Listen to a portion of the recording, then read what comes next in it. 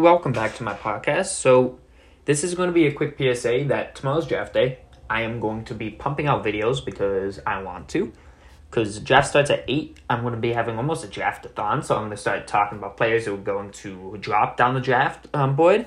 So, guys who may be ranked as a top 10 guy, but maybe not go until like the 20th pick. I'll talk about guys I am high on. Guys who I would be more concerned about taking.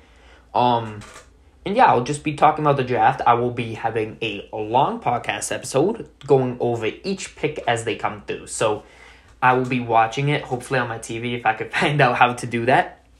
I'll be recording myself as Mr. Roger Goodell comes out on the stage with the pick, and I will be reacting to it. First-hand reaction, A, B, C, D, F. And then I will say winners, losers. I will talk about trades like the Teddy Bridgewater trade that happened, which could cause either...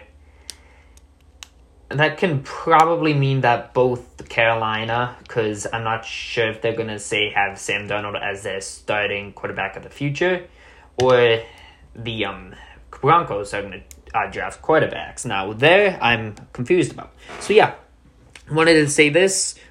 I wanted to get this out as soon as possible, so it's 9:45 right now. I'm going to try to post this by 10, and then I'm going to be having more videos come out. I'm going to have a mock draft by tomorrow morning out, which would be hopefully nice. So, yeah, if you guys are watching this now and you guys want to keep up to date with all the stuff that I'm coming out with, there should be more and more stuff coming out within the next day. I will be having something come out tonight, hopefully. I will hopefully get the mock draft out by tomorrow. I'll talk about positional rankings, guys I'm high on, and talk about how strong the positions are. Now, not all of these may make the final cut because I've probably made, since the last video I actually uploaded, at least 10 or 15 videos and then scrapped it, or like mock drafts and scrapped it, because either I feel like the mock draft wasn't good enough, like not quality wise, but like what the picks were, I just didn't feel like it was like per se a good, like reasonable pick per se. So yeah, I'm excited for this. I'm gonna call it the draft-a-thon.